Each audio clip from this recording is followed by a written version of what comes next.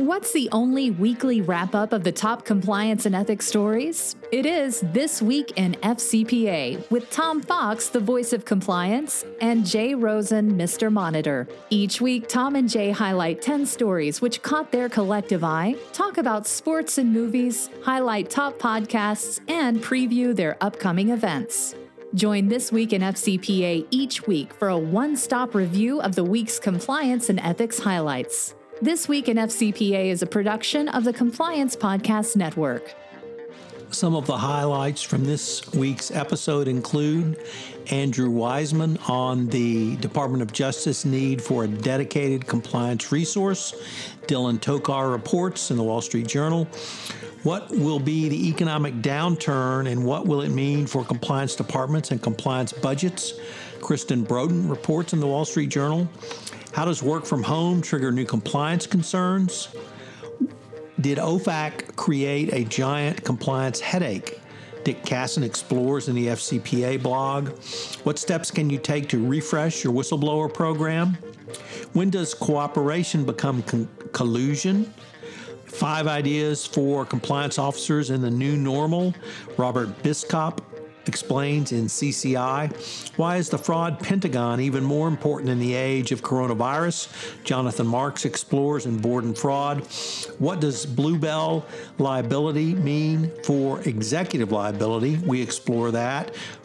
And finally, a review of the topical podcasts this week, including the final episode of the Compliance Live. All on This Week in FCPA, produced by the Compliance Podcast Network. Hello, everyone. This is Tom Fox, the voice of compliance, along with Jay Rosen, Mr. Monitors himself, for This Week in FCPA, episode 207 for the week ending May 29, 2020, the cleverly called End of May edition.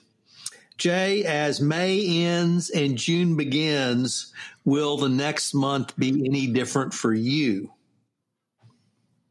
I don't know. School's ending here a week from Friday, so I think it might be the same. How about you, Tom? So school has ended, but it's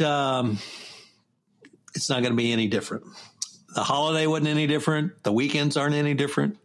The days aren't any different. But that's okay because the world of compliance and ethics still rotates. So we have some of the week's top compliance stories for our listeners, Jay.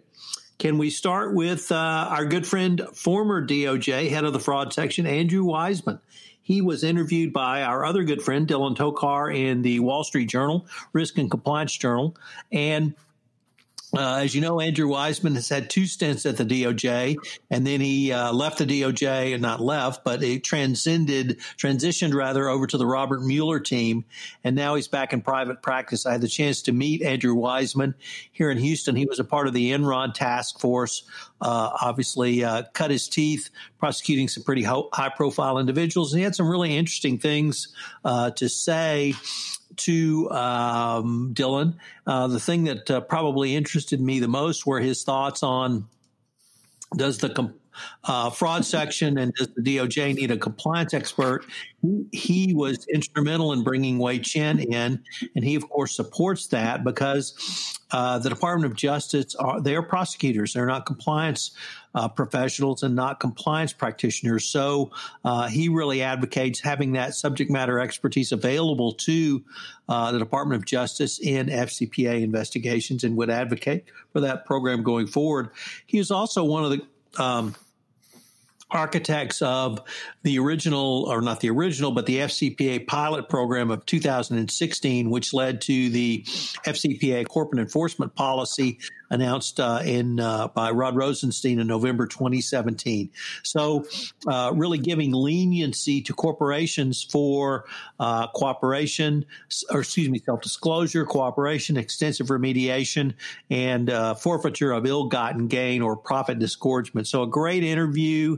Andrew Wiseman is, I think he's still in his early to mid 50s.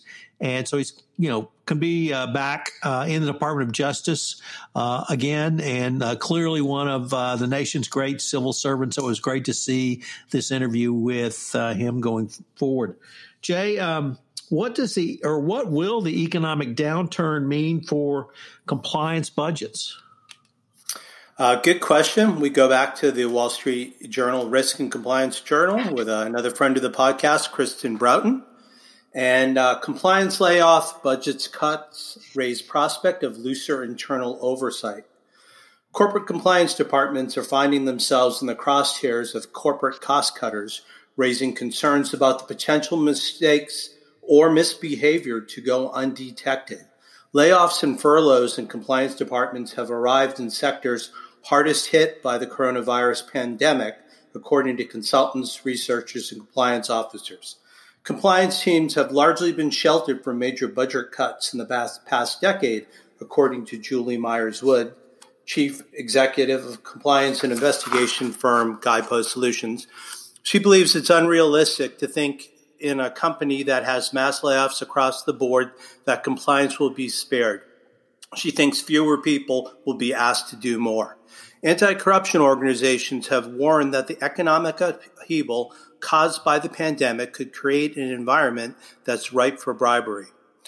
Andy McNeil, director of the research at the ACFE, the Association of Certified Fraud Examiners, said all of these factors are creating the perfect storm for fraud risk.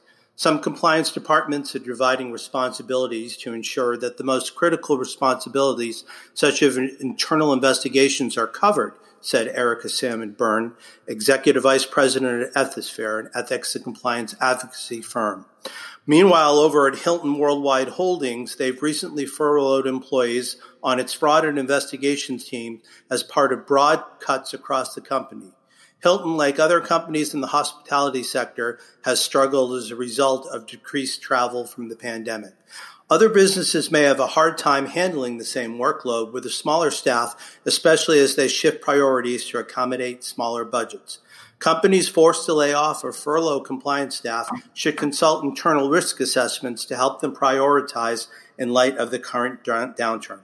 One way companies have maintained effective oversight with a smaller staff is by investing and deploying new technologies that we've discussed before, such as artificial intelligence, to increase efficiency in some compliance functions, such as transactions monitoring.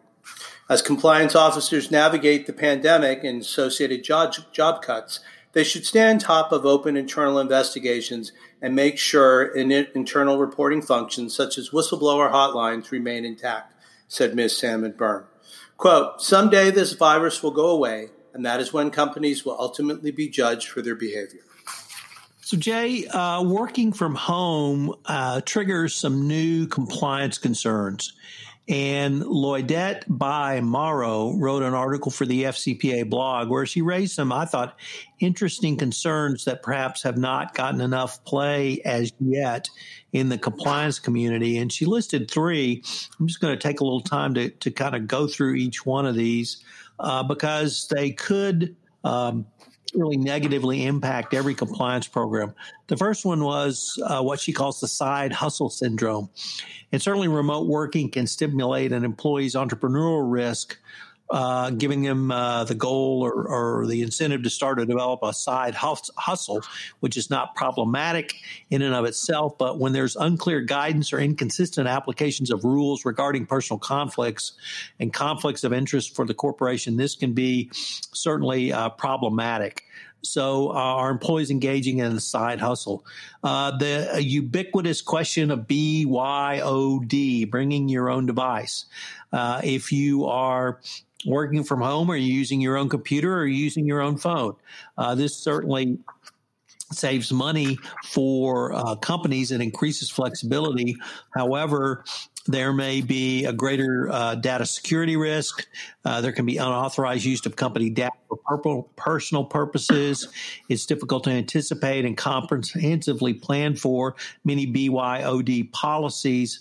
And indeed, many companies may not be able to actually follow their BYOD policies for employees who are working from home, and you may need to revisit your policies. And the last one is something that I think many compliance practitioners have faced in the area of compliance training fatigue, but it's remote training fatigue.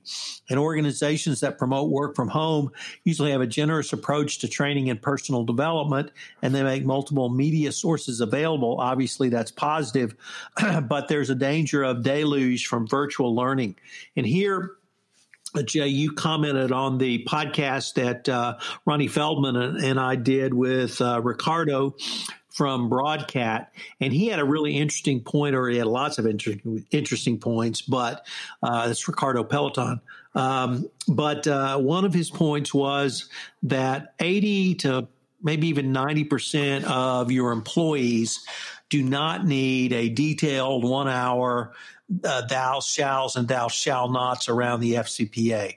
If they're not gatekeepers within your compliance program, they basically need to be reminded, how do I raise my hand and speak up? Where do I go to raise my hand and speak up? And is it safe for me to speak up? And that can be handled through ongoing compliance communications. You can hire Ricardo's company to create some pretty cool animated videos that get that message across. Now, there are a 10% or 5% of your company that are gatekeepers, and they're going to need detailed FCPA and compliance training. But those people understand it. People in the compliance function need compliance training on the rules and regs and what the FCPA requires. Your legal department needs it. Your internal audit department needs it. Your accounts payable department needs it. HR may need it. But that's a limited number of people. So you can give more detailed compliance training to those gatekeepers, and they're probably going to be more receptive to it rather than your employee base. So think about the tailored nature of your training. It's obviously something the DOJ has talked about, but if you've got a huge part of your employee base that just needs to be reminded of culture, of speak up, of how to speak up, and is it safe to speak up, then you can really be creative in communicating with them, and it will not induce either compliance fatigue or compliance training fatigue or remote training fatigue. Good stuff, Tom. We go back to the FCPA blog from the founder, Richard Casson, and this is under at large, OFAC creates titanic problem for compliance chiefs. Amid the coming post-COVID-19 resizing wave, when chief compliance officers request bigger budgets, don't laugh and don't blame them. This time it's OFAC's fault. Last week, OFAC, the Treasury Department's Office of Foreign Asset Control, published a 35-page advisory along with State Department and U.S. Coast Guard. The advisory reflects the U.S. government's commitment to work with the private sector to prevent sanctions evasions, with a focus on three bad actors, Iran, North Korea, and Syria. The problem is this: 90% of the global supply chains moves on the seas, OFAC said. In the maritime transport industry, certain malign actors, aka smugglers, know all the ways to cheat and have learned some new ones too. Well, who's most at risk? Financial institutions, insurance companies, commodity traders, ship owners, captains, managers, operators, brokers, ship chandlers. The list goes on. You may wonder, like he does, how a compliance department with normal resources is supposed to deal with this. Good questions. Ships move and oceans are vast. Technology can't change. Here's a quick hit list of things that OFAC says you should look for. Fresh paint. Big ships have to display their International Maritime Organization number on their hull. Cloaking and spoofing. Most ocean-going vessels must transmit their identification and location via high-frequency radio waves. The idea is mainly to keep crews safe. Counterfeit documents. Maritime trade generates a pile of paperwork. Ship-to-shore transfers at sea, especially at night, are a favorite technique of sanction evaders. Unknown UBOs. Sanction violators use anonymous companies with multiple levels of ownership and management to disguise their ultimate beneficial ownership of the cargo. Here's a couple more: false flags and flag hopping. Sanctions evaders may falsely flag the vessels to mask illicit trade. And with bad actors putting others in legal jeopardy of sanctions violations, what's ahead for the maritime industry? OFAC said the response needs to be risk-based compliance and smarter use of enhanced due diligence.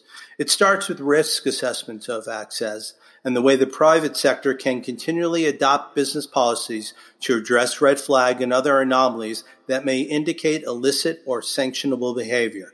A final note about this advisory.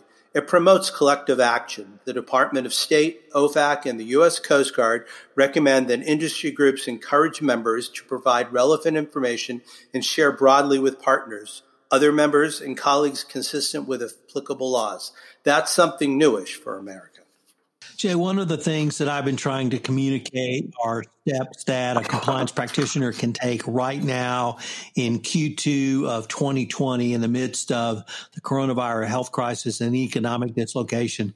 So I was gratified to see lawyers from Wachtell Lipton post a blog in the New York University Compliance and Enforcement Journal about internal whistleblower reporting.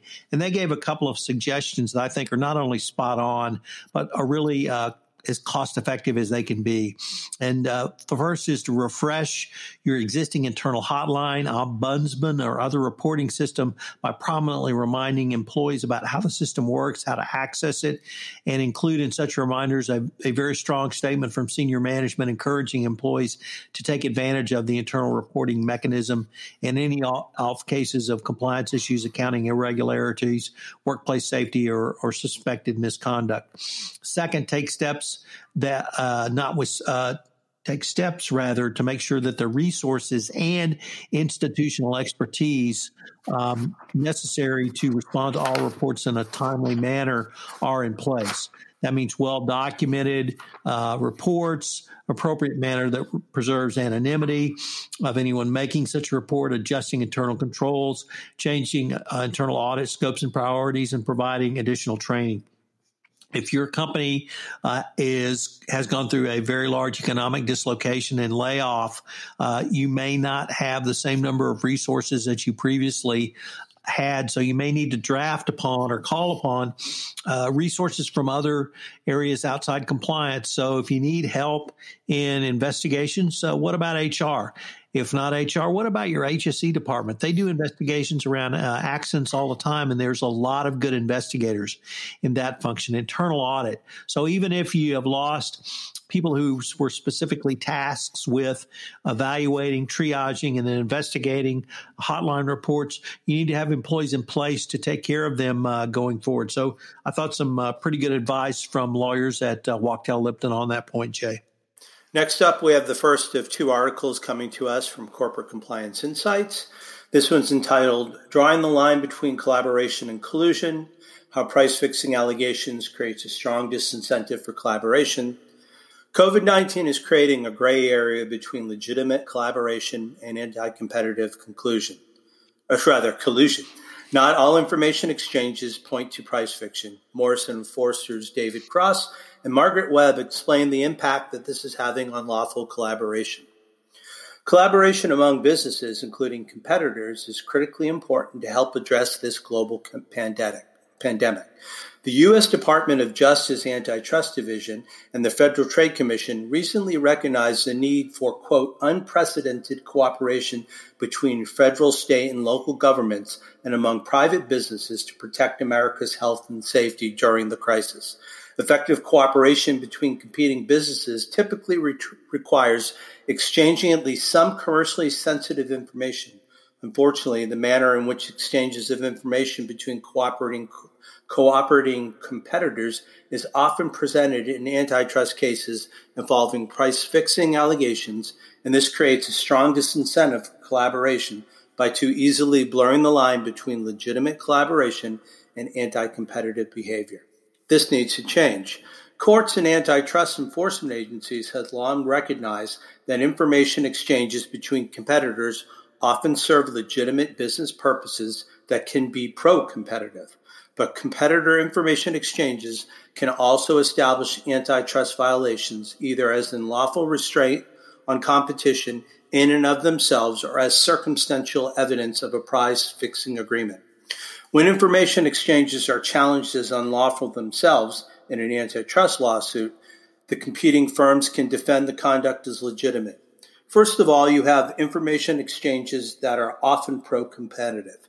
To analyze whether a specific conduct violates the federal antitrust laws, Courts typically apply either the per se framework or the rule of reason. Under the rule of reason, judges and juries must balance the conduct's anti-competitive harm against any pro-competitive benefit. On the other hand, conduct is deemed illegal per se if it is so presumptively harmful to competition that it warrants condemnation without further inquiry into the effects in the market. Next up, we have information exchanges should not be treated always as naked price fixing. To avoid misconstruing lawful collaborations between competitors as unlawful collusion, defendants in price-fixing cases need to be allowed to offer evidence of legitimate business reasons for their conduct and pro-competitive benefits flowing from collaborations. Before admitting evidence of information exchanges in price-fixing cases, including those with direct evidence and unlawful conclusion, courts should first examine the legitimate business reasons and pro-competitive benefits offered by competing firms for those exchanges, just as a rule of reason analysis requires such communications. U.S. antitrust law long recognizes a critical distinction between information exchanges and naked price fixing. The latter is per se unlawful, the former is not. Courts must strictly enforce this important distinction in price-fixing cases, including and perhaps especially in cases involving direct evidence of conclusion. The courts, not the plaintiffs, should decide what legal framework applies in such cases and what evidence is admissible to prove up the plaintiffs. Defendants should not be deprived of important opportunity to explain and defend information exchanges. And due process demands that courts take appropriate measures to avoid penalizing and deterring lawful collaboration between competing firms. But these measures are especially important today when information exchanges and other legitimate cooperation among competitors may lead to literally saving lives in the middle of this global pandemic.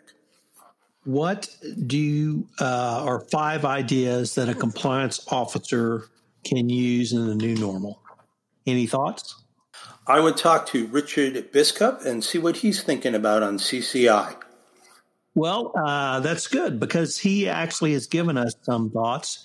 And at first, these might not seem so evident, but the more I read them and studied, I really found them almost self-evident. So I'd just like to go through them.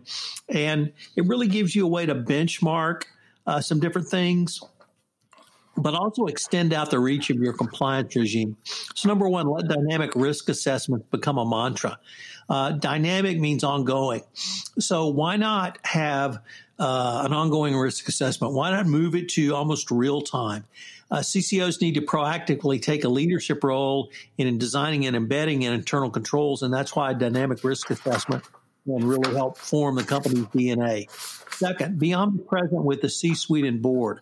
Communication is key in all things, especially when you're going up to the top of the house. So now it's a time to serve as a critical bridge for regular information to the board about optimizing their execution of fiduciary duties, particularly in light of the Bluebell and other that we're going to talk about later, but a triumph of rulings from the Delaware Supreme Court about Caremark.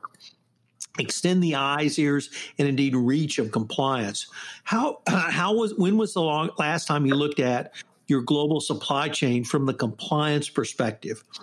This is something that you should really take a look at. Every company is looking at their global supply chain now, so why not take a look at it from the compliance perspective?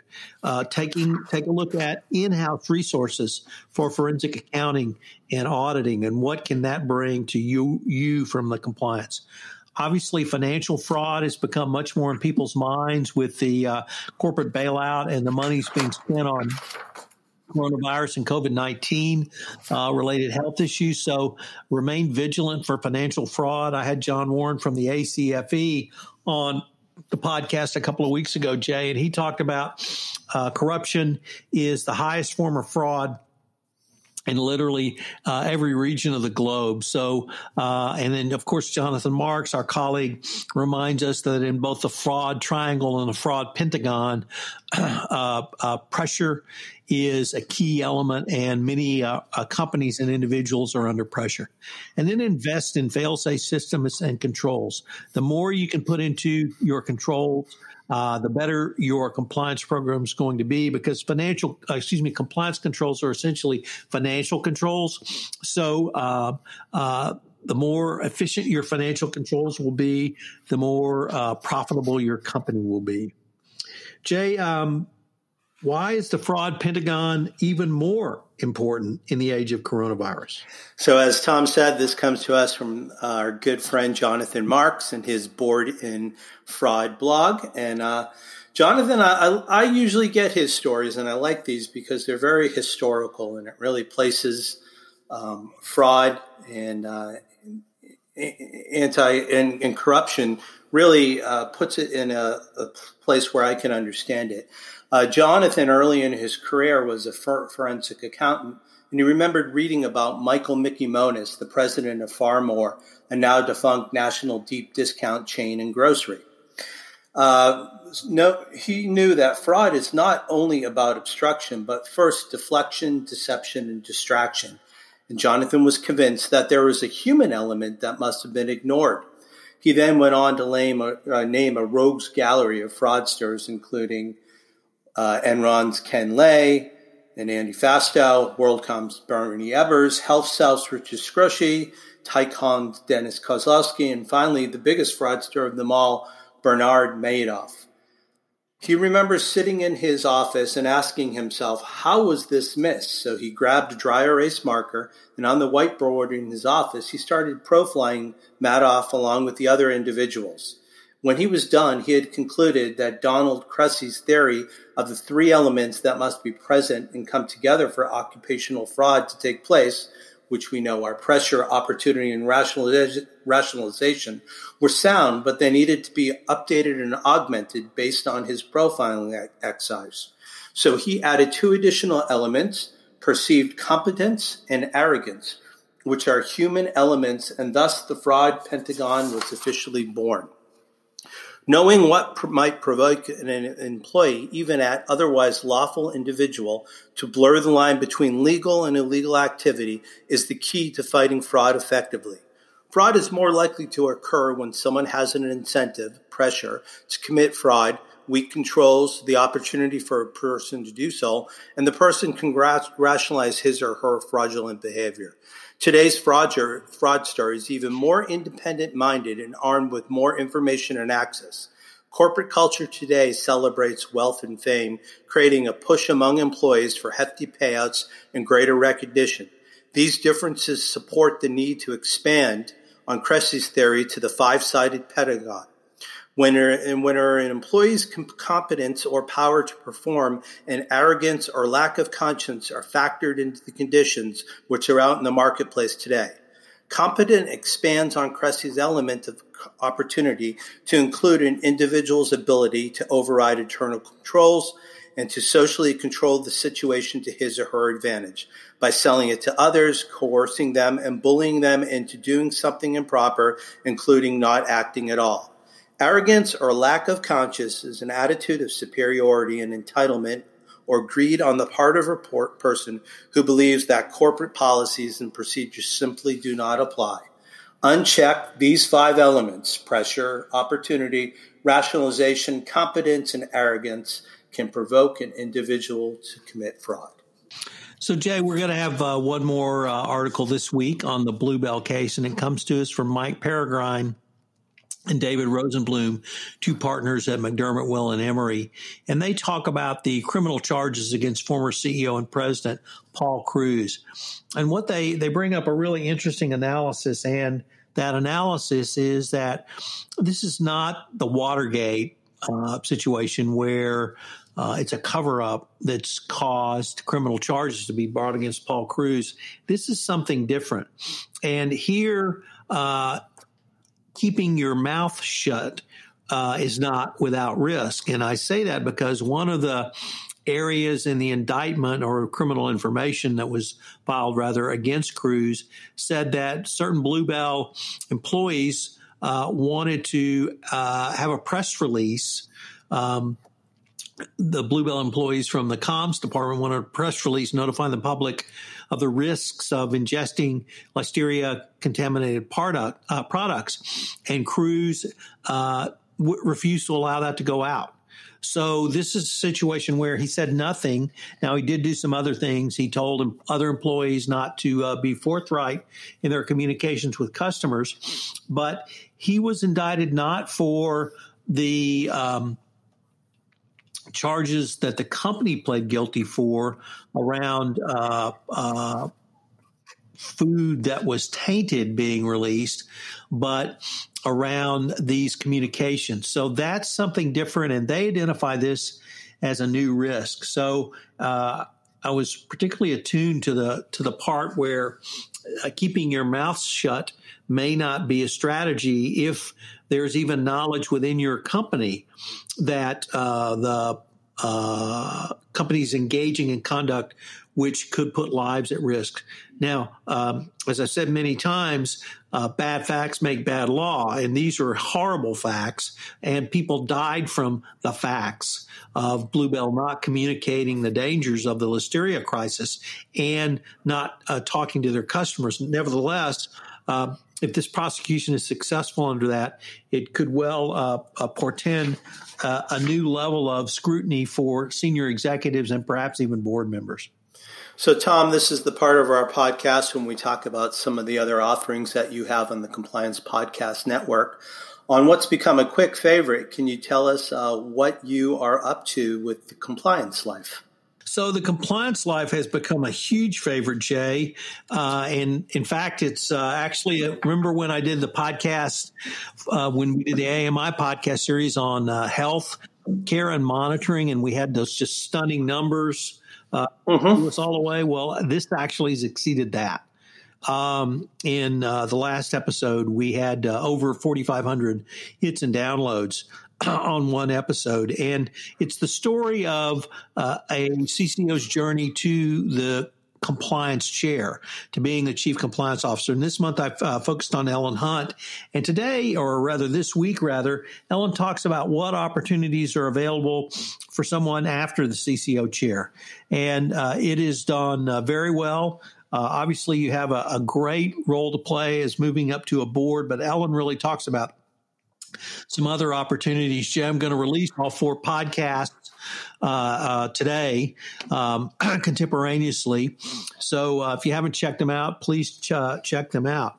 I also had this week on compliance and coronavirus, Julie Myers-Wood, who we referenced a little bit earlier, talked about data privacy in the time of COVID-19. Melissa Koch had a really interesting idea, which she called platformizing compliance during the health crisis. So check that out.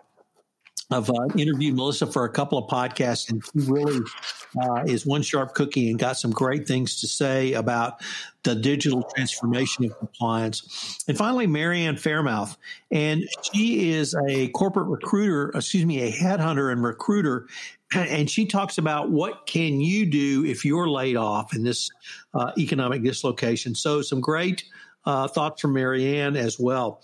And then finally, we had the last 4 days of the month of May on 31 Days to a More Effective Compliance Program, where we took a look at written standards. On Tuesday, enforcement policies featuring enforcement actions, featuring facilitation payments, policies around facilitation payments, policies for third parties. That was yesterday on Thursday. And then today we have policies on extortion payments. So check out the final 4 episodes of 31 Days to a More Effective Compliance Program on written standards. Good stuff, Tom. So 14 years ago today, Mrs. Monitor and I stood on the green at a country club in Tarzana, California, and we tied the knot. So I thought I would be remiss by not celebrating my 14th wedding anniversary and saying that I couldn't do any of this without you and without the girls. So thanks so much for choosing to be mine. And we can't go out to a nice dinner, and will probably be a very unmemorable wedding day, but I wanted to send you all my love and best. Well, what a great way to end this episode of This Week in FCPA. You want to take us home, Jay? Sure.